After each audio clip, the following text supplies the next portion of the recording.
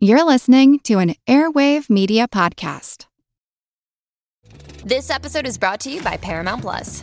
Get in, loser! Mean Girls is now streaming on Paramount Plus. Join Katie Heron as she meets the plastics in Tina Fey's new twist on the modern classic. Get ready for more of the rumors, backstabbing, and jokes you loved from the original movie with some fetch surprises. Rated PG-13. Wear pink and head to ParamountPlus.com to try it free. Everybody in your crew identifies as either Big Mac Burger, McNuggets, or McCrispy Sandwich. But you're the Filet-O-Fish Sandwich all day. That crispy fish, that savory tartar sauce, that melty cheese, that pillowy bun. Yeah, you get it. Every time. And if you love the Filet-O-Fish, right now you can catch two of the classics you love for just $6. Limited time only. Price and participation may vary. Cannot be combined with any other offer. Single item at regular price. Ba-da-ba-ba-ba. Ishtar, a bearded goddess of sex and war from ancient Mesopotamia. She was hot-tempered with a lust for conquest, and her priestesses were transgender. Oya, Yoruba goddess of the wind, storms, lightning, tornadoes, thunder, commerce, and war. She rules the destruction that comes before positive change. Atalanta, fleet-footed huntress and heroine of ancient Greece who joined the Argonauts. She helped slay the Caledonian boar and refused to marry any man who couldn't beat her in a foot race. She also became a PDA lion. Itzpapalotl, a skeletal warrior goddess of the Aztec pantheon, sometimes depicted with butterfly wings lined with obsidian knives. This episode is part of our Women of Myth series, where we interview podcasters, authors, scholars, and more about the amazing women of world mythology. It's based on our book of the same name, Women of Myth, illustrated by the amazing Sarah Richard. It's available wherever books are sold, or go to ancienthistoryfangirl.com to find links to a bookstore near you. Tell us the histories or the prayers, and we'll write them down.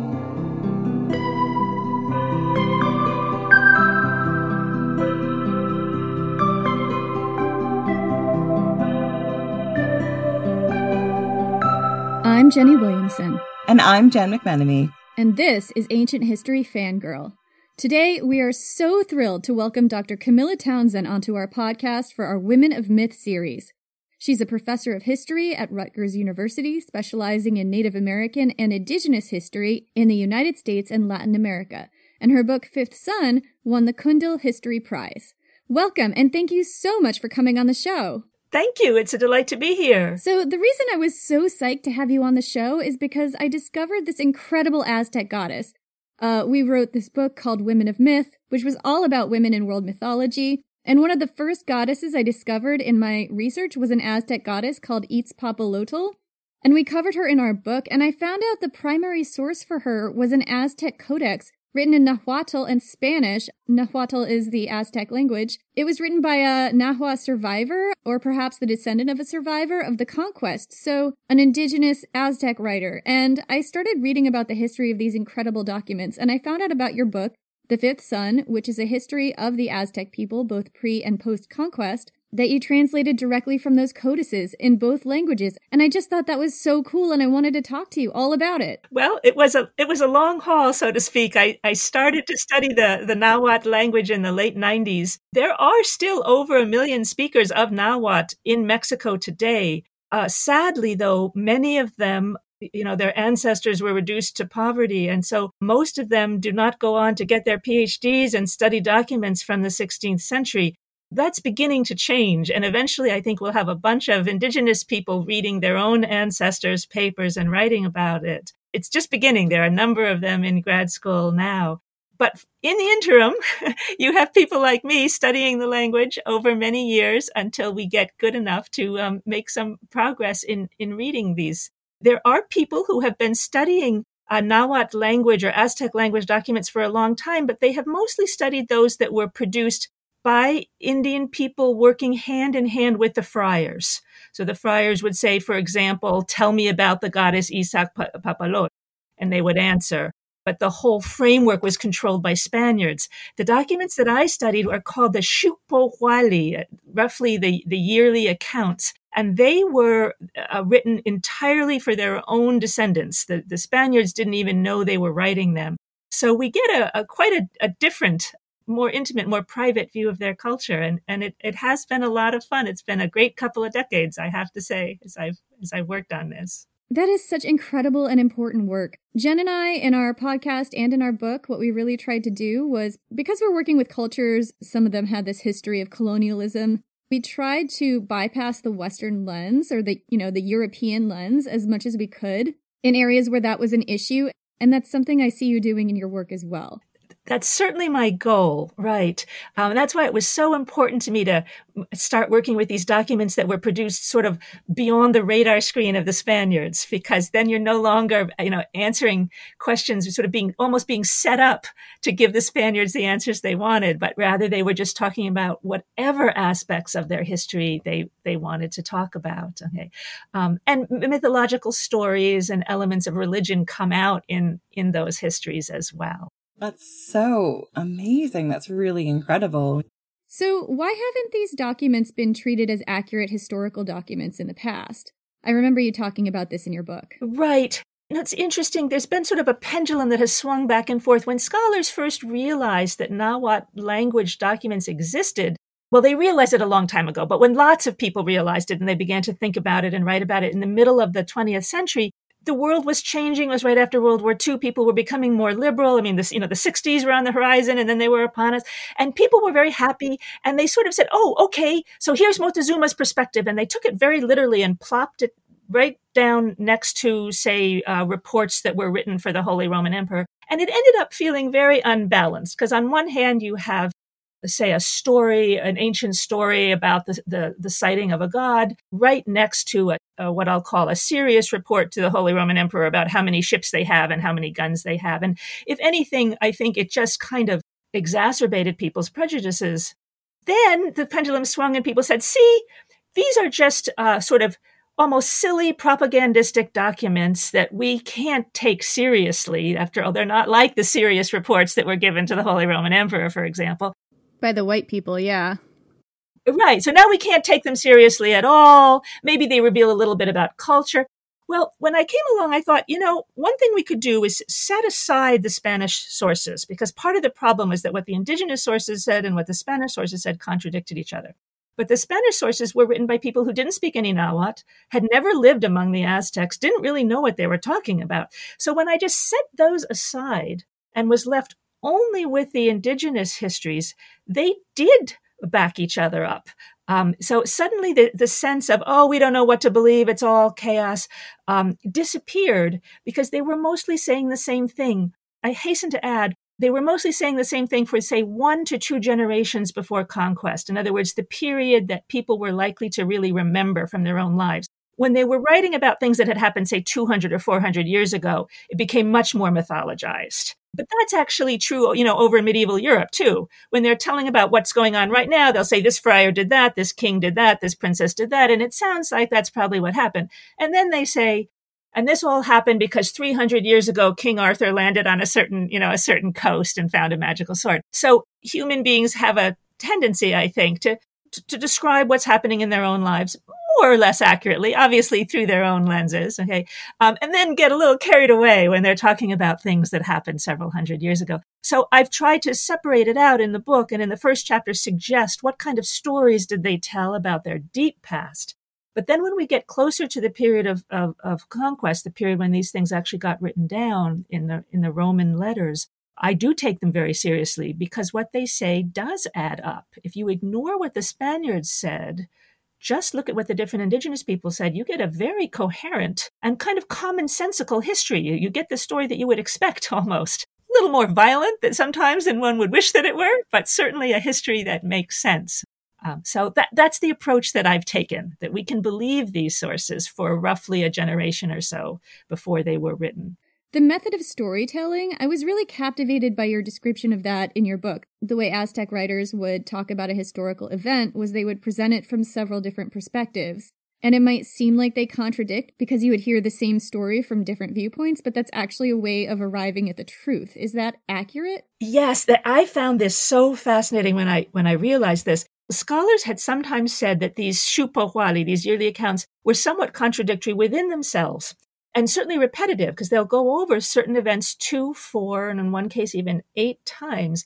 and they'll have different perspectives on it. And it just runs together. There's no marker. So you think that they're just repeating themselves. Well, eventually, looking closely at enough of these, I realized they seem to be doing this on purpose. That is, every time they come to a serious event, they're repeating it. And then I looked very closely at what they were saying, and you can tell sometimes about which community is being represented, because they will sometimes say, so here in Tochtepec, this happened, or when we from Tlaxcala arrived there, we saw that. So you can figure out who is we. And what became clear is that these city-states, I think is the best word for them, Altepet, that were divided into different neighborhoods or sub-communities, okay, that each neighborhood or sub-community was speaking. These were oral performances, and they were speaking one at a time.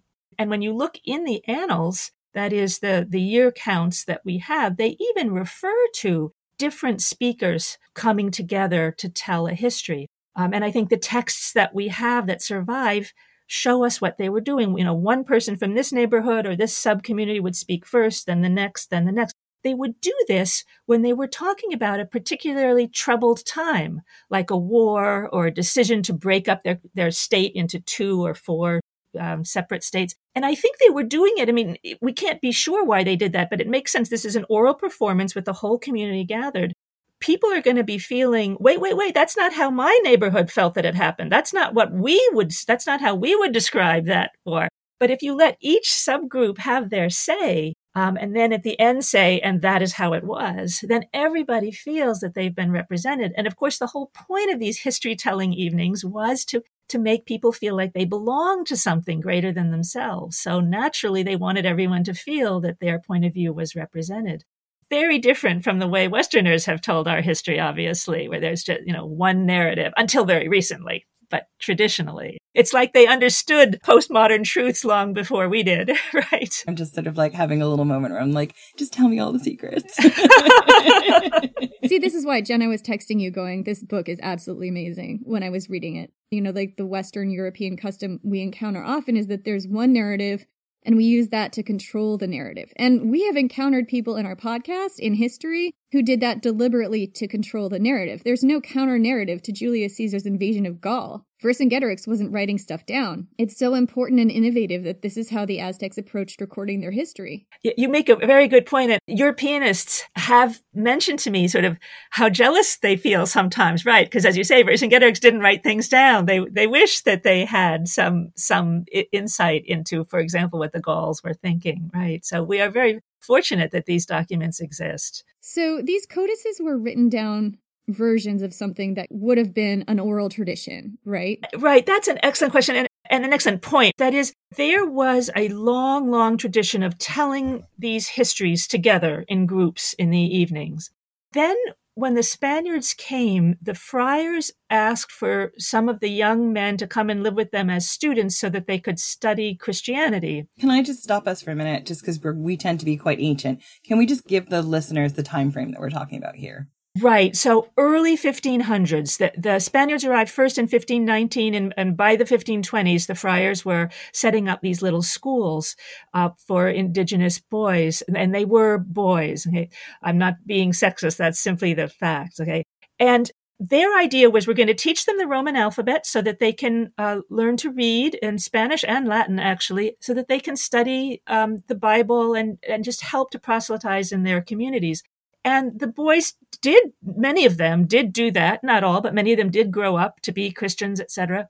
But meanwhile, they took this tool, the Roman alphabet, home, and they were really, shall I say, smitten with it. They really liked it. They had a writing tradition in the Aztec world, a glyphic, pictorial writing system, but only, how to put this? Well, there were two problems with it, shall we say. One was that only priests could read it. It wasn't something that everybody learned to do. So it was sort of hidden knowledge. And as the priests began to die, people were losing touch with it. The other problem is that it was never meant to record speech. These glyphs were in effect mnemonic devices. There would be, for example, a picture in a timeline of a temple burning. And that was a reference to a war against, for example, Cholula. And that would be the trigger, the prompt to the speaker, here is where you should tell about the war against Cholula. But what these young boys and young men were realizing is that with this Roman alphabet, this phonetic system, it was like a tape recorder. You could transcribe whole speeches. And in one case, I actually could watch in the documents a middle-aged man figuring this out, the power of the system. There was a court case, and a man from Cuautitlán a chief, had gone to Mexico City to defend his people's lands. This was a man who had been a chief even before the conquest. And in the court records, it says he asked to have the statement repeated back to him, and they read it, and he nodded gravely. So right there, you know that this man who had become an adult before 1519 was seeing firsthand that this is a system to literally annotate the sounds of speech so that anybody can repeat them back. So they had the problem that the people who were trained in the glyphs were dying. They had the problem that it never was the full story. It was just a mnemonic device. And they're handed this tool. And it's rather like being handled metal agricultural tools. They thought, great, we'll be even more indigenous than we were before. We'll use this to plant corn and beans and do what we like to do, but more efficiently. Likewise, some of these young men took this Roman alphabet and asked their fathers and mothers and uncles and grandmothers, tell us the histories or the prayers, give these oral performances, and we'll write them down. And so that's how we have these documents. These young boys were quickly, writing everything that the older people would say. And sometimes there's even glimpses of that process. Like at one point in one description, someone is telling about an ancient warlord's costume. And whoever is speaking stops and says, it looks a little bit like that meter thing that the Spanish bishop wore next when we were told we had to go to church. Then he goes right back to telling his ancient warrior story. Okay. So every once in a while, you're in that room with them in that moment where the older person is speaking and the younger one is writing it down. And then these things got copied and recopied over the years. And sometimes things were added.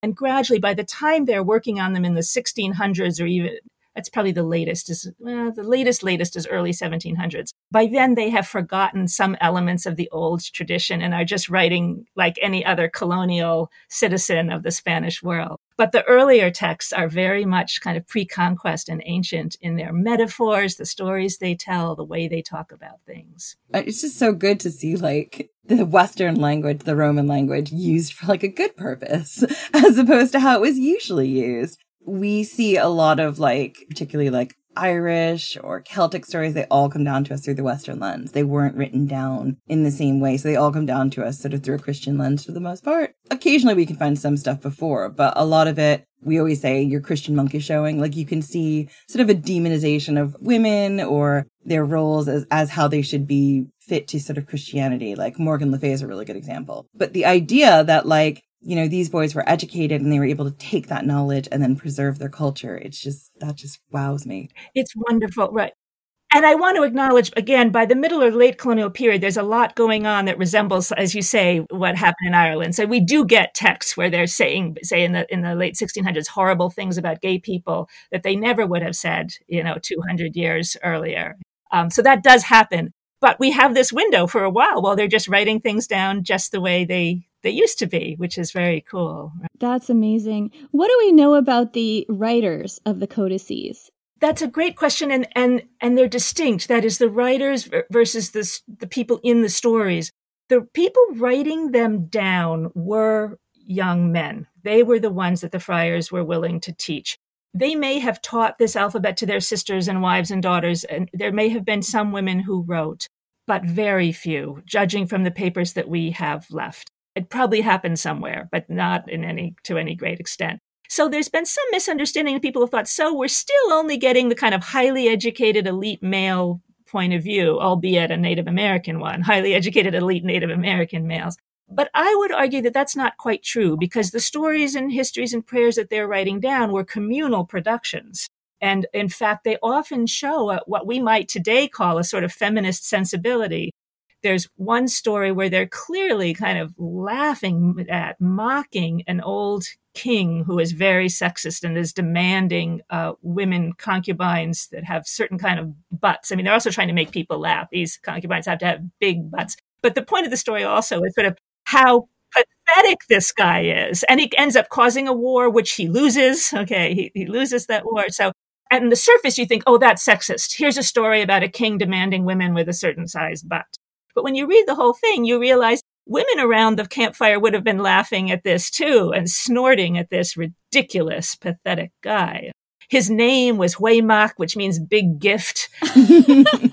Like, again, this is sarcastic. The idea, he's no one's gift to no one. Okay, right? Or anything. Okay, right. He thinks he's a big gift. So even though the guys writing these stories down, taking notes, so to speak, in the 1500s were all guys, I think we are getting a record of a communal tradition that women had been part of making. And in the stories themselves, we hear about women telling stories. Women were allowed to speak. There was no sense that women were supposed to be walled off, not at all in ancient Mexico. So we weren't there, but given that it comes up in the text, there's indirect proof that women at that time were also participating in singing and telling stories, etc.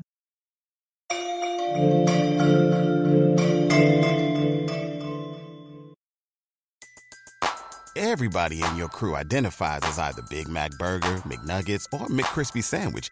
But you're the Filet-O-Fish Sandwich all day. That crispy fish, that savory tartar sauce, that melty cheese, that pillowy bun. Yeah, you get it. Every time. And if you love the Filet-O-Fish, right now you can catch two of the classics you love for just $6. Limited time only. Price and participation may vary. Cannot be combined with any other offer. Single item at regular price. Ba-da-ba-ba-ba. Hello, everyone. You may recognize me as Gabby from the History of Everything podcast. And my name is Brenna, and you don't recognize me from anything yet.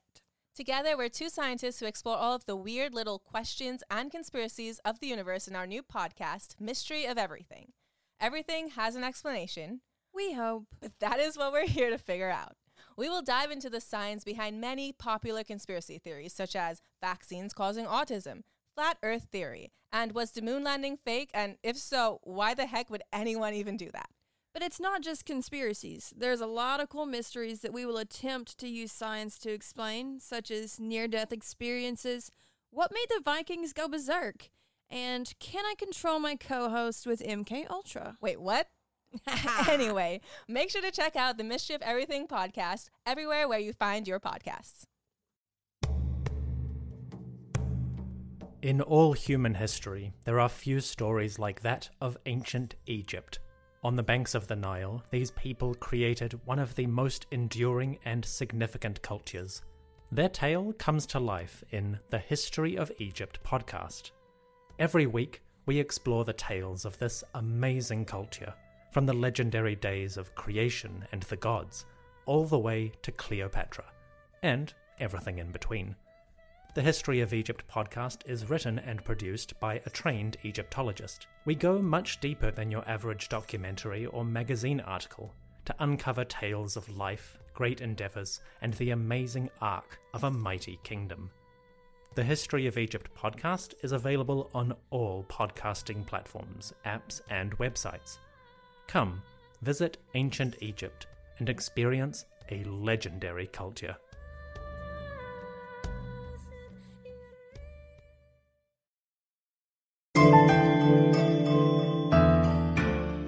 So let's talk about women in Aztec culture. What role did women play in pre-conquest Aztec culture, particularly in matters of rulership and primogeniture?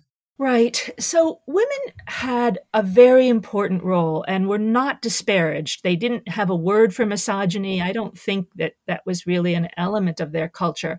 However, I do not want to imply that everyone was equal. That is, the word that scholars have sometimes used is complementary. That is, that there was an understanding that you need both. So, for instance, women almost never ruled.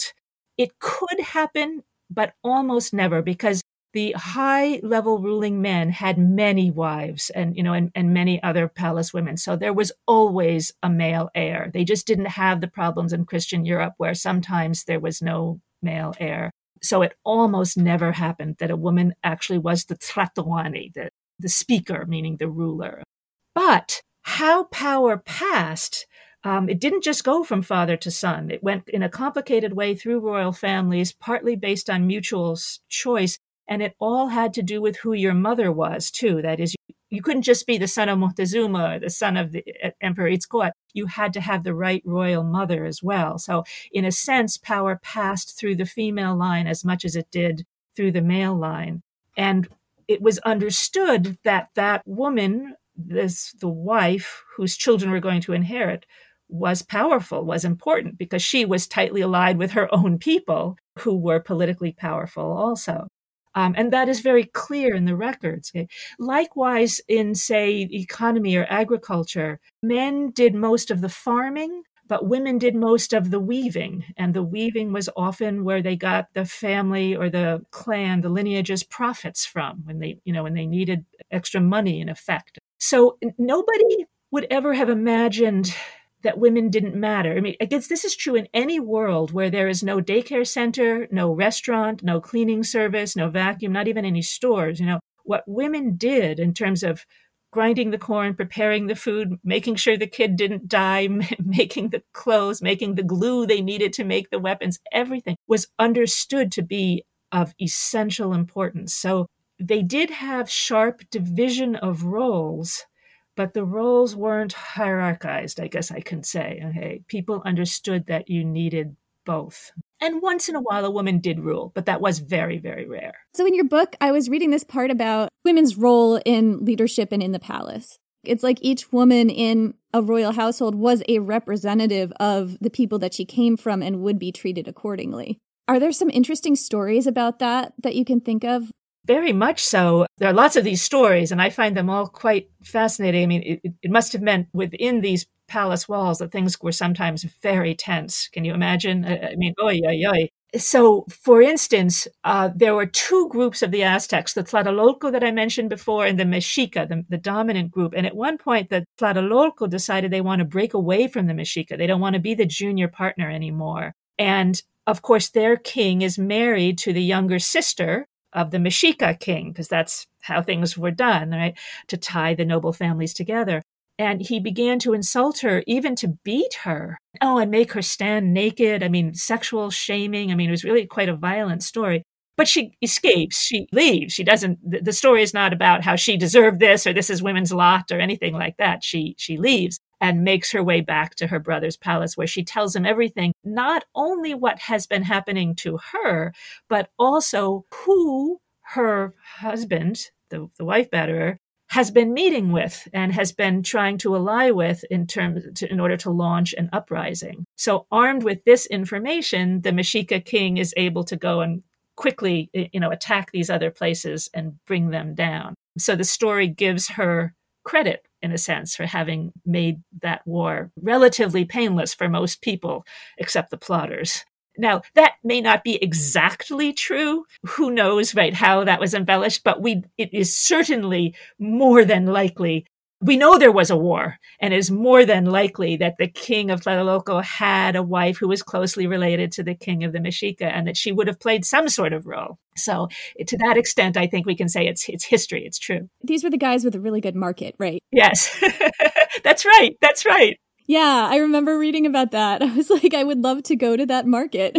It's really interesting, too, because it tells us a lot about what that life would have looked like for women in the palace and how their roles were taken seriously by the king they were living with and within the structure of the other women there, and how important it was actually to have all good relations with all your wives, or else, they know everything. Exactly. They might bring valuable intelligence back to the enemy, They knew everything, and political complications could ensue, right? And the point is they were there also for valuable intelligence when you think about it. They're there to give their city-states knowledge to the man they're married to so that they can have better relations and understandings of each other. And so that they are kind of like one big community. So, yeah, treating them poorly, they deserve what they get. Yes. Right. You said earlier that it was very rare that women were speakers or leaders of their communities. Were there any? I really don't think there were. There are some people who think that there was a woman who ruled very briefly in the Aztec line. I see no evidence for it in the Aztec sources. The Spaniards are the ones who talk about it because, as you know, in their world, when there wasn't a male heir, a woman would inherit. So I think I have to say know, according to my own beliefs. But there are scholars who would say, oh, yes, there was this atototilistli, but it comes from the pen of a Spaniard. It doesn't really make sense. It was a war-based culture, and they had dozens of sons. They didn't need to.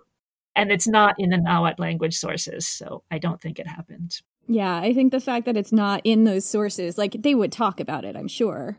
I think so. They talk about a lot, yeah. I think the way you described it, women had a very particular role that had a lot of power behind it, because essentially they were the keepers of the culture, right? Like, they knew that their men were going off to fight and probably die, and it was up to them to preserve their culture, their way of life, and to pass that down to the next generation, which is an incredibly valuable and important role. Potentially there might have been martial women, because you always have women who don't fit into whatever the binary is at the time and whose services are best used elsewhere, but would lots of men follow them? If your rulership, you've got like a bevy of sons to pick from. And there would be lots and lots and lots of sons, just based on how the family structure was. Yes, exactly. Did you ever have women warriors or no?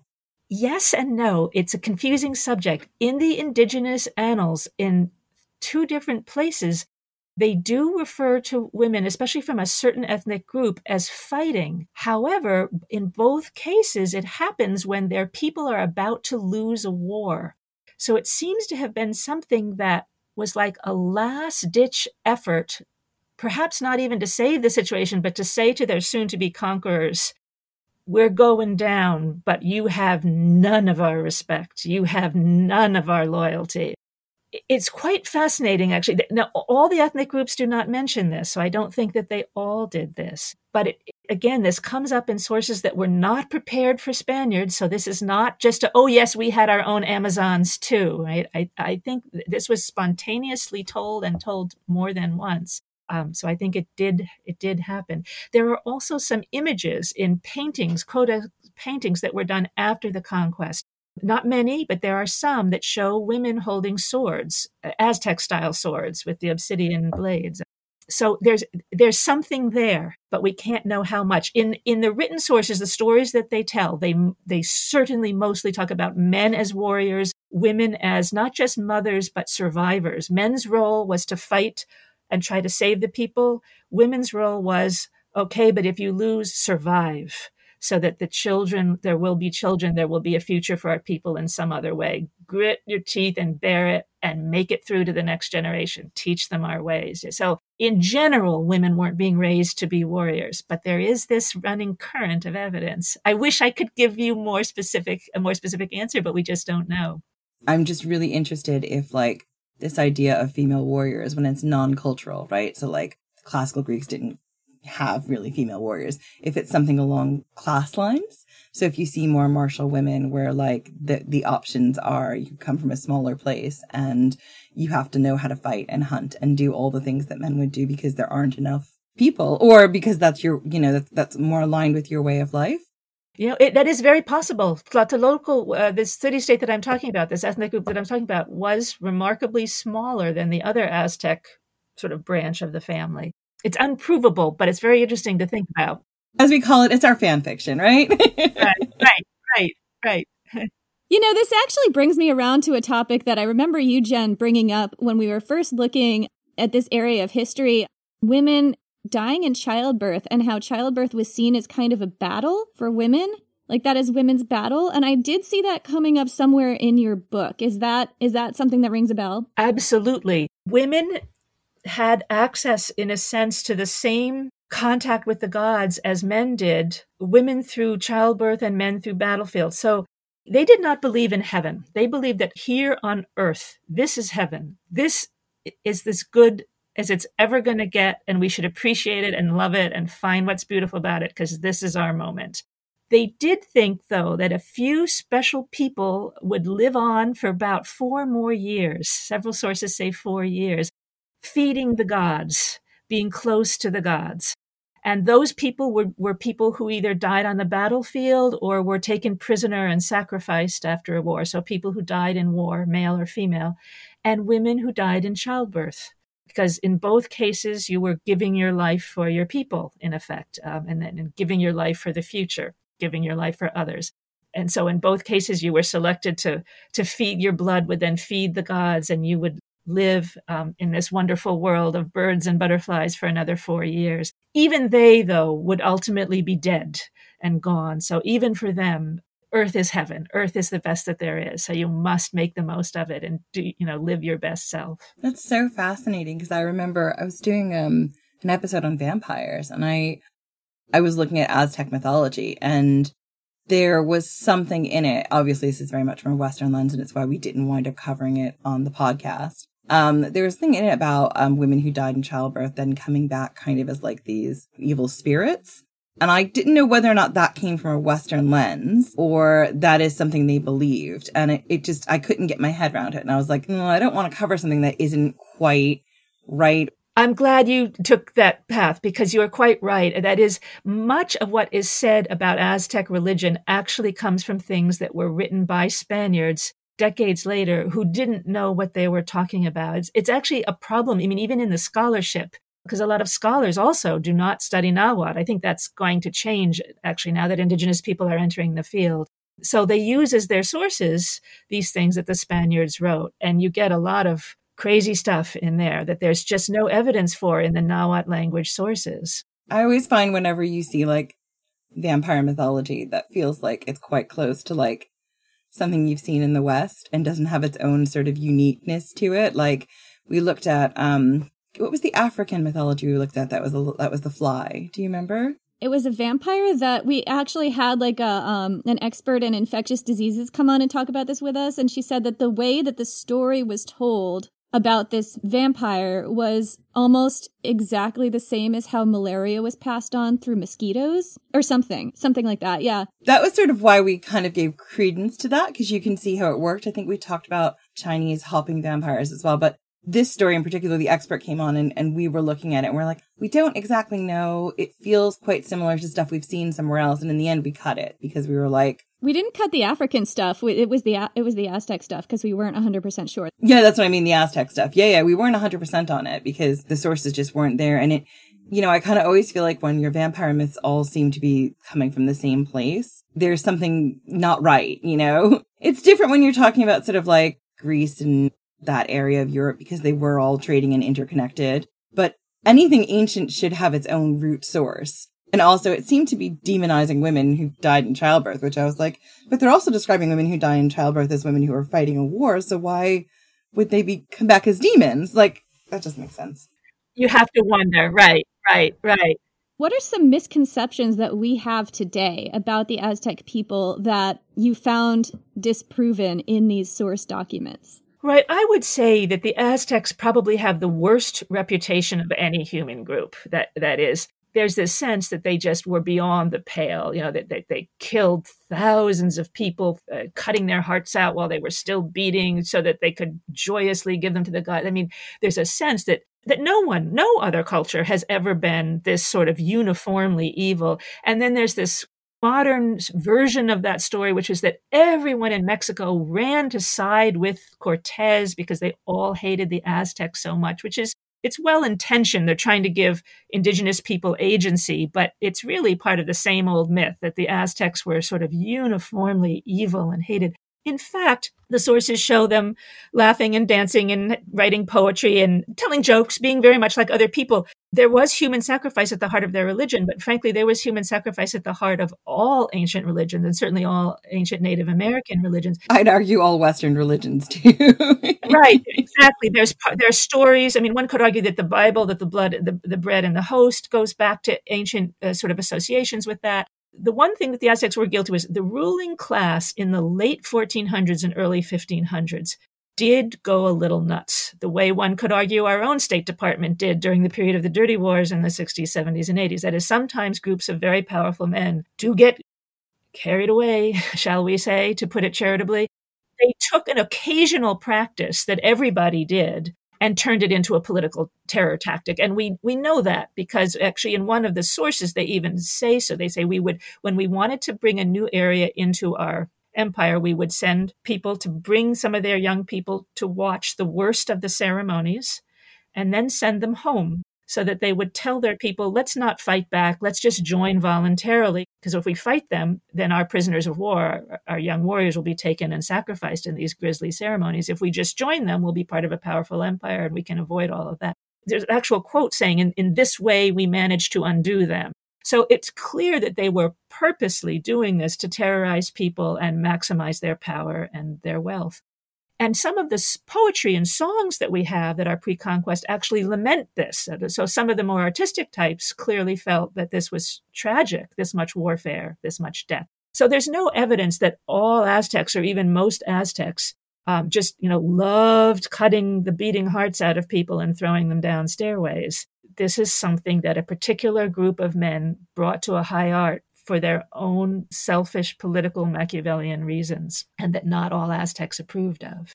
I mean, you see that again, like Julius Caesar's conquest of Gaul, right? If you came to him willingly, you got an easier route. If he had to conquer you, he really made an example of you. So, I mean, it's just all there when you're, I guess, empire building. I remember when I was learning about the Aztecs, and this is so many years ago, I'm not going to date myself, but it was a long time ago. The Aztecs were always pitted against the Mayans. And I remember the Mayans always being the virtuous ones and the Aztecs were the scary ones. And I don't know how history of this is being taught today. Obviously, it should not be taught that way. And now that we have finally broken the code and can read the Maya glyphs, we see that they were actually very much like the Aztecs. Lots of human sacrifice, lots of terror tactics. Right. Okay. But exactly, it was a way in that earlier period, holding up the Mayas as the peaceful, sweet ones was a way to avoid accusations of racism. We could have our horrible, brutal savages, the Aztecs with cutting the hearts out and not feel racist, because in the next breath we'd say, oh, but of course the Mayas were just sweeties.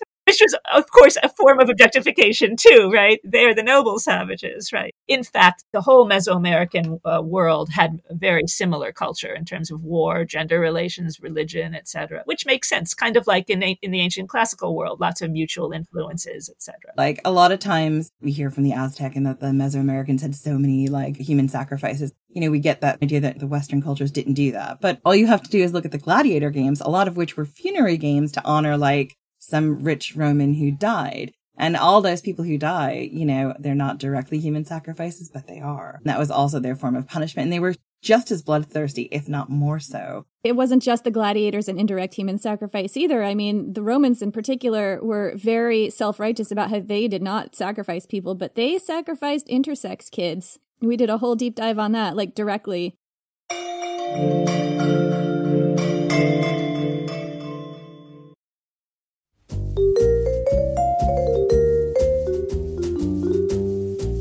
Have you ever wondered what really happened to Amelia Earhart or the lost colony of Roanoke? Do you ever find yourself scouring the internet for vicious Victorians and their murders by gaslight? Or perhaps you're just sick and tired of women being constantly misrepresented or plain lied about throughout history? If so, join me, Katie Charlwood, history harlot and reader of books, on Who Did What Now, the history podcast that's not your history class. Part of the Airwave Media Network.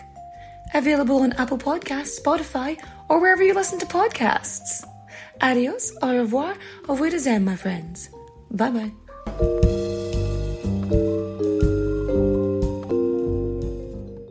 I'll be seeing you. Hello everyone, Stakuyi here. And I'm Gabby.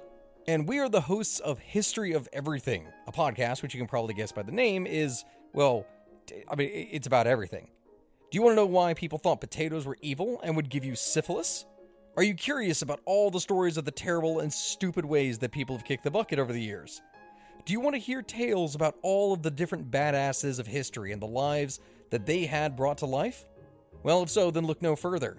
History of Everything is just the right podcast for you. It's available on Spotify, Pandora, and anywhere else that you get your podcast from. Join us for some fun and just see how weird and wacky history can be. So who were some important women in Aztec history? There was a woman, Chimalixochitzin, Shieldflower, in their ancient myths about their history, but real women, Malintzin, I would say, and Tecuichpotzin are the two most important that we know a great deal about. Malintzin was someone who the Aztecs sold into slavery among the Maya, and then she was given to Cortez after he won a battle against the Maya. So she hated the Aztecs because they had attacked her people. And she worked with the Spaniards translating for them. Today in Mexico, they call her a traitor. But of course, she wasn't really. That's, looking back on it, we think, why was she working with the Spaniards against the Indians? But she didn't think of the Aztecs as her friends or her fellow people. They were the ones who had attacked her people and sold her into slavery. And then the other woman who was quite important was one of Montezuma's surviving daughters, who was christened Isabel, but her name was Tecuichpotzin, her Nahuatl name, which just means lordly daughter. And she ended up being married to 4 different Spaniards, mostly in the Spanish effort to maximize the sense on the part of the people that their royal line was now being enfolded into the Spanish world. But she also did it, I think, to save herself and her children. Her 2 daughters she sent into nunneries, to convents. It's very understandable why she would do that.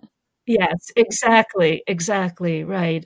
So she was an important figure in the early years after the conquest. Malintzin sadly died in 1529, not long after the conquest. But she was the most important, she was the most powerful person in the hemisphere for a few years, because she was the one. She learned Spanish quite quickly, and she spoke Mayan, Nahuatl, and Spanish, and so she was essential until other translators were trained. Who was Shieldflower? Shieldflower was undoubtedly a mythical person, although there would have been girls and women like her. In the stories or the myth histories the Aztecs used to tell about their past, when their people who had migrated down from the American Southwest, and when their people arrived in central Mexico, they hired themselves out to indigenous people who were already settled there as mercenaries. And eventually they decided they were tired of being mercenaries. They wanted to have their own kingdom, and they declared their own kingdom, but they did it in a very belligerent way, so that the other tribes around them got very angry and sent war parties, a united war party. So they were creamed. And so the princess, the daughter of the chief, was sacrificed. And in the stories, she is so brave. They're waiting days and days to sacrifice her. And she stands up and says, "Bring it on. I am ready to go to my gods." Okay. So she's a sort of symbolic of the Aztecs. But there would certainly have been leading ladies, daughters and younger sisters of high chiefs, who were sacrificed. And these people, the Aztecs, as they first got into the area, were very tough, very belligerent as they sort of carved their way out. And I have every reason to believe that some of their daughters did have that kind of guts, although I'm not willing to say there was one girl who said exactly what they said that they said several hundred years later. Yeah, so she's like semi-mythical, basically. Yes, right. But I think it's cool that in sort of their founding myth history, it's a young woman, not a young man, who is saying, "Bring it on. There's nothing you can do to me that I can't handle." She's like the toughest person in this extremely tough group of people. Tough world, right. Who is your favorite Aztec goddess? And what are the goddesses in their pantheon like? This is an answer you're not going to like. A lot of what gets written about the Aztec pantheon is probably wrong. Again, we get most of our information from interviews that Spaniards did. There was some sort of figure, Tlazolteotl, like it's sort of filth deity, okay, who seems to have been largely feminine, probably because of menstrual blood, liquids that come out when you give birth, a very fecund, very powerful, largely feminine deity associated with bodily fluids and filth, and who was powerful and feared. And I suppose I like her the best. But again, if we were to try to line up, what we really know about these different gods and goddesses, we'd be making it up. And people have. One thing that they did not do, that Aztecs did not do in private, was write much about these gods. They come up in the histories, but the only place where we have pictures and annotations god by god, in a list, are in sources really orchestrated by Spaniards. And some of the things they say this don't seem right at all. Like they'll say this one abhorred human sacrifice. There's nothing in the Nahuatl language sources that make me think that any of their gods abhorred human sacrifice. An essential part of being a god was welcoming sacrifice. So I think the Spaniards wanted to create a sort of Greek pantheon-like religion that they could then understand and categorize. But I'm not sure that really existed. Remember that there was no widespread writing. The priests had some glyphs, but there was no widespread writing. So every village had its own way of telling stories. And most scholars think now that there were just sort of whiffs of ideas of different gods who varied from village to village and over different time periods as people understood. Because there was no encyclopedia that everybody was memorizing. There was no religious school that everyone in town was going to. So the best answer I can give is I like this idea of this powerful female principle of human filth and bodily fluids from which life comes. I'm not willing to get more specific because I'll end up lying and saying things that aren't really true. Okay, right. So basically, any account of Aztec gods and goddesses should be taken with a huge grain of salt, is what I'm hearing here. I'm afraid so, right. As appealing as some of those books are, we got to take it with a huge grain of salt. That is so disappointing because Itzpapalotl was one of my absolute favorite ones. And who knows, maybe there's a lot of truth there. We just don't know because we're getting it through the Spaniards. And this is also probably going to get a similar answer, I have a feeling, but are there any interesting female monsters in Aztec mythology? Again, we can't be sure. There is a sense of a cave, sometimes portrayed as like wide open jaws, sometimes a cave out of which a being is diving forth. And there is an association between caves and vaginas. That's in the songs, that's real. And I suppose implicitly with uteruses too, now that I think of it, given the sort of the diving god coming out of the cave, that's a birthing image. There's no definite proof that they thought of these open jaws or caves as female, but there is definite proof that there was some association with vaginas and implicitly with uteruses. So I think when we see carved open jaws, we can't assume, but we can guess that there was likely a sense of femaleness associated with that. But beyond that, I can't say. So I must be driving you guys crazy at this point. When we come to religion, and I keep saying, I don't know, I'm not sure. But I just don't want to be one of those people like decades ago who say things that really come from the Spaniards.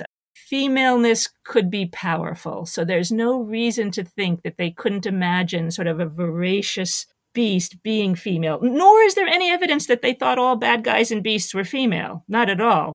And the pronouns, the third person pronoun is ungendered. They don't have a he versus she. There's just one word. I guess it's like our they these days. So you can't always tell whether they're imagining femaleness or maleness when they talk about a being. Interesting. So it's actually even difficult to tell if you're talking about a god or a goddess or something in the record.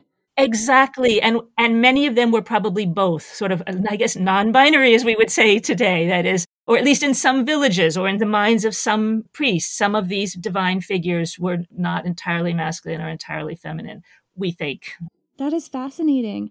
My last question was, how did Europeans appropriate and change the stories of goddesses in Aztec culture to impose their own sense of the patriarchy or Christianity? Which I think we've basically covered, but do you have anything else to add? I would only say that, right, they were very interested in making it resemble the Greek pantheon as much as possible, so to reduce it to sort of comprehensibility. So they did define certain ones as gods and certain ones as goddesses. But it's when we look at the Nahuatl sources that we begin to think, actually, masculinity and femininity seem to be a little more flexible when you're talking about divinities. Not on Earth. On Earth, you had to accept a man's role or a woman's role, pretty much. Okay, you could have homosexual sex, but in terms of your social role, you had to accept a man. But amongst the divinity, there seems to have been evidence that it was as complex as you would expect the divine to be. And the Spaniards didn't hold with that. So we get an actual pantheon with certain gods and certain goddesses. Probably is not an accurate list. Thank you so much for coming on the show. This has been such a great time. Yeah. It's been a delight. Thank you so much. I really had a lot of fun. Thank you. You're welcome.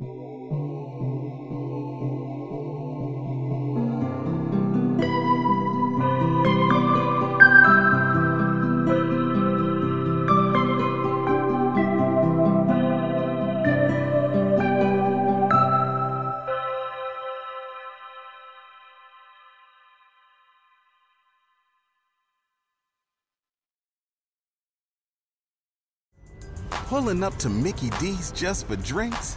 Oh yeah, that's me. Nothing extra, just perfection and a straw. Coming in hot for the coldest cups on the block. Because there are drinks. Then there are drinks from McDonald's. Mix things up with any size lemonade or sweet tea for $1.49. Perfect with our classic fries. Price and participation may vary. Cannot be combined with any other offer. Ba-da-ba-ba-ba.